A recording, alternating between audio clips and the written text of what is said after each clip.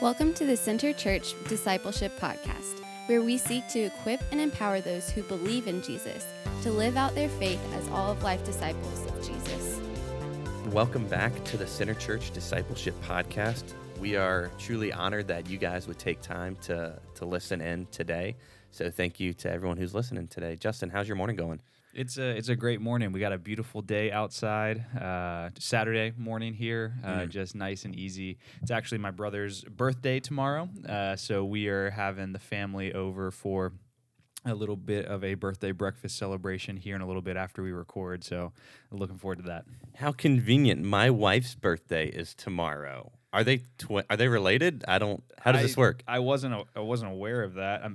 I'm pretty sure everybody has a birthday on the same day. It has to be related somehow, right? I don't know. I don't know how the science or the math works behind that, but that's pretty cool. That's pretty cool. Is he going to be discipleship podcast? Is he going to be 25 too, or? Oh, don't put me on the spot like that here. He is going to be 25 or 24. Wow, that's something like that. If he's 24, tomorrow will be his golden birthday. So, yeah. Well, that's good stuff. Well, I'm excited to celebrate some birthdays tomorrow in both our families. So for those of you guys listening that are tuning in for the first time today or have been consistently tuning in, last week we actually introduced and kicked off our newest season on the Center Church Discipleship Podcast. We're actually calling this The Bible is for You. We're hoping to give you guys some tools and encouragement that'll make the Bible more accessible for you in your reading. If you think you can grow in your handle on the Bible or desire to disciple others towards the same goal, be sure to subscribe to our podcast now. And you'll be notified each week when we post new content. And I think Justin and I have got some pretty cool stuff that's coming out, so you guys want to be sure to tune in. So our topic of conversation this week is how a disciple relates to the Bible. Last week, we chatted about what a disciple is, but this week we're going to turn our focus to how we should relate to the Bible. So, Justin, why today? Why do you want to take time to talk about how a disciple relates to the Bible? Yeah, this is an important conversation because last week we talked about what the Bible is. And just because we know what the Bible is doesn't mean that we will always relate to it in the right way. And because the Bible is so important, right? It's the Word of God. We talked about these things last week. It's key that we know how we should actually relate to it in our lives. In the life of an all-of-life disciple, how should we interact with the Word of God, right? Should we just go to church every Sunday? Is that enough?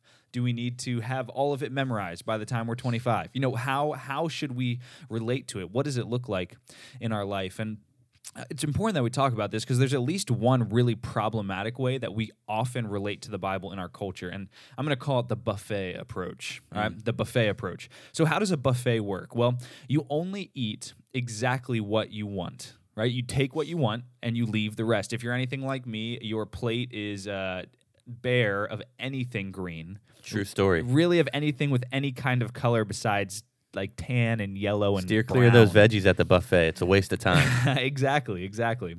But yeah, at a buffet, you take what you want and you leave the rest. We do this, and many times we do this with the Bible. It's how we treat the Bible in some ways. We do this for many reasons, but we have been taught to think critically, which is really helpful.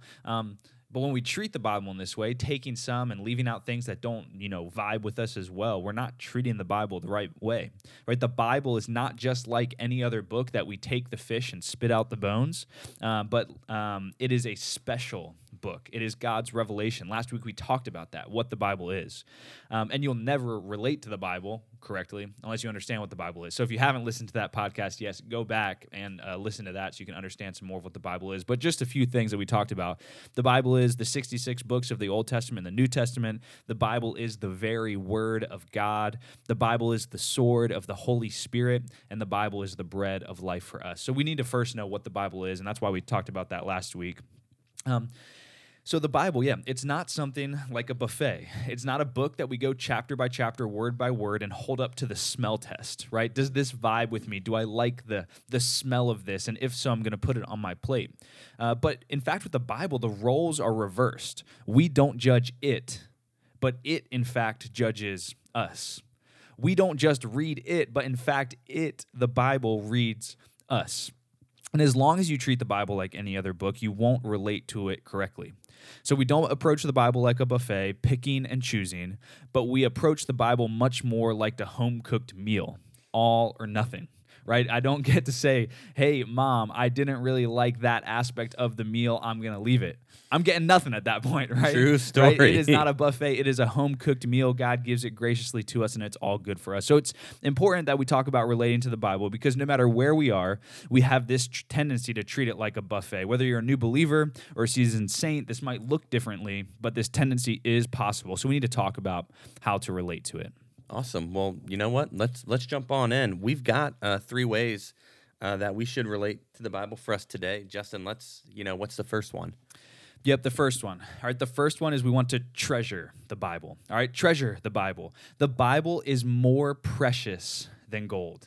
All right, the Bible is more precious than gold. Psalm 119 is a psalm of about 176 verses, the longest chapter in the Bible. It's a long one. Been through it a few times. Yeah, and the whole thing, the entire thing is pretty much summed up like this: a love letter from the writer to the Bible. A love letter from the writer to the Bible, treasuring the Bible, giving thanks for the Bible. I mean, using all of these different words describing the Bible, like law and commandments and statutes and words.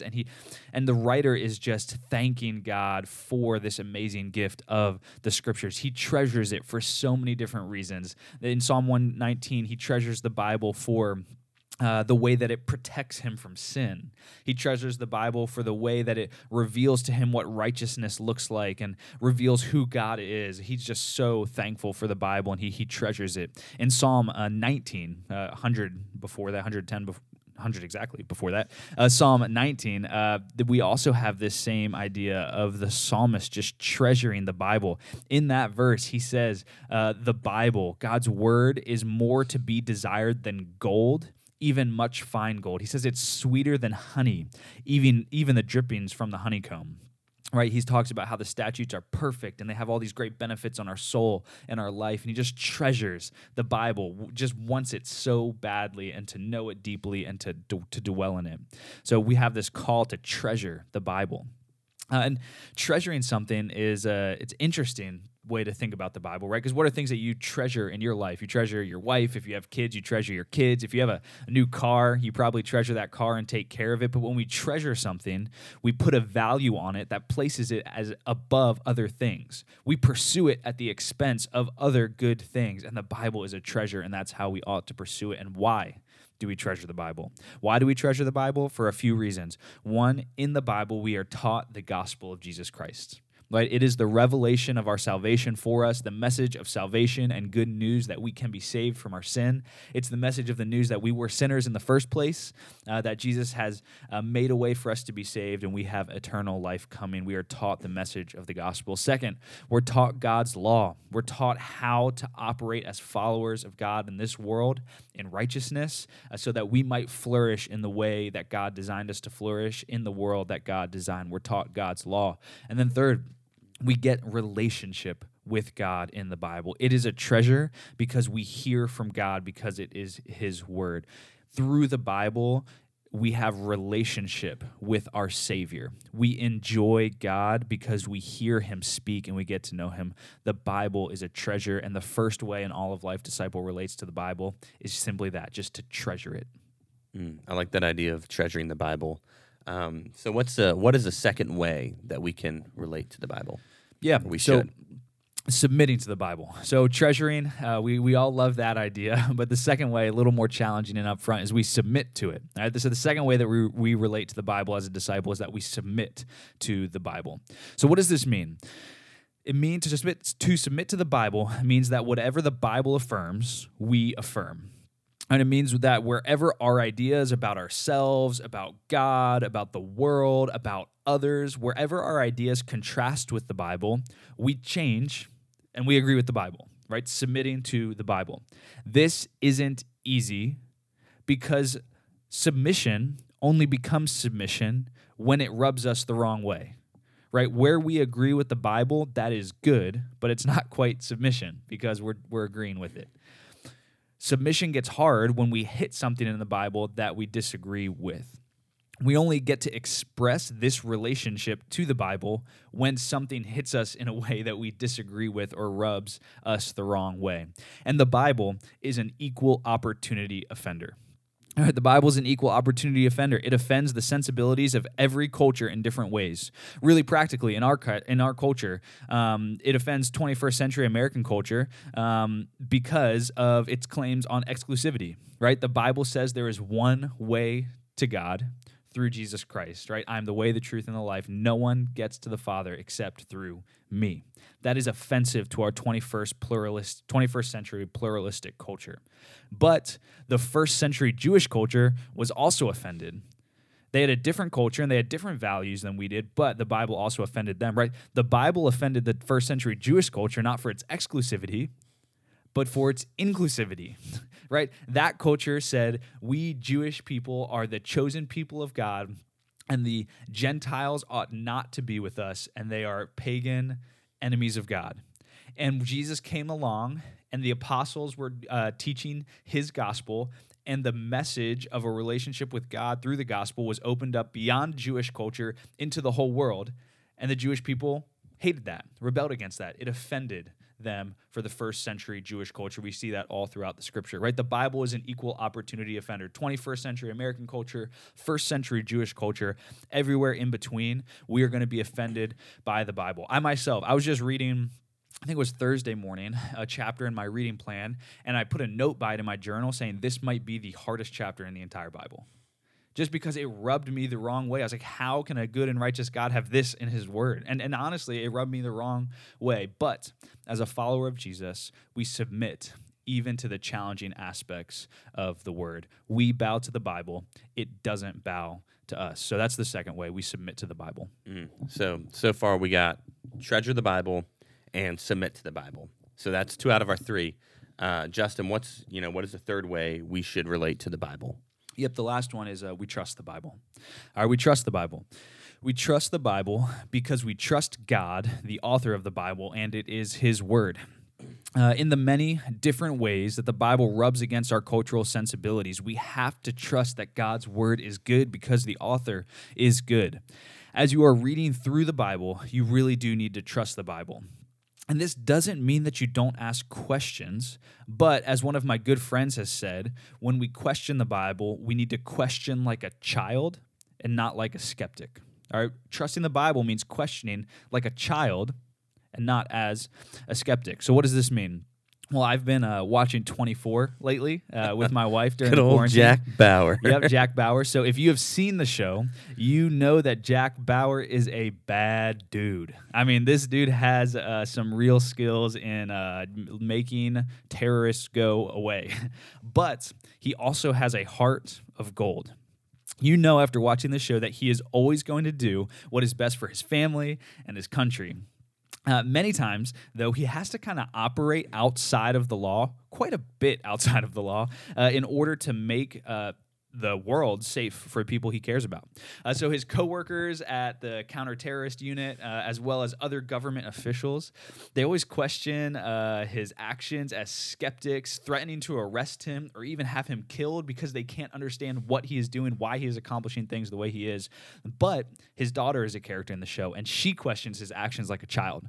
Right? She gets put in some impossible situations in this show, even situations that look initially like he intentionally put her in danger, like her dad abandoned her.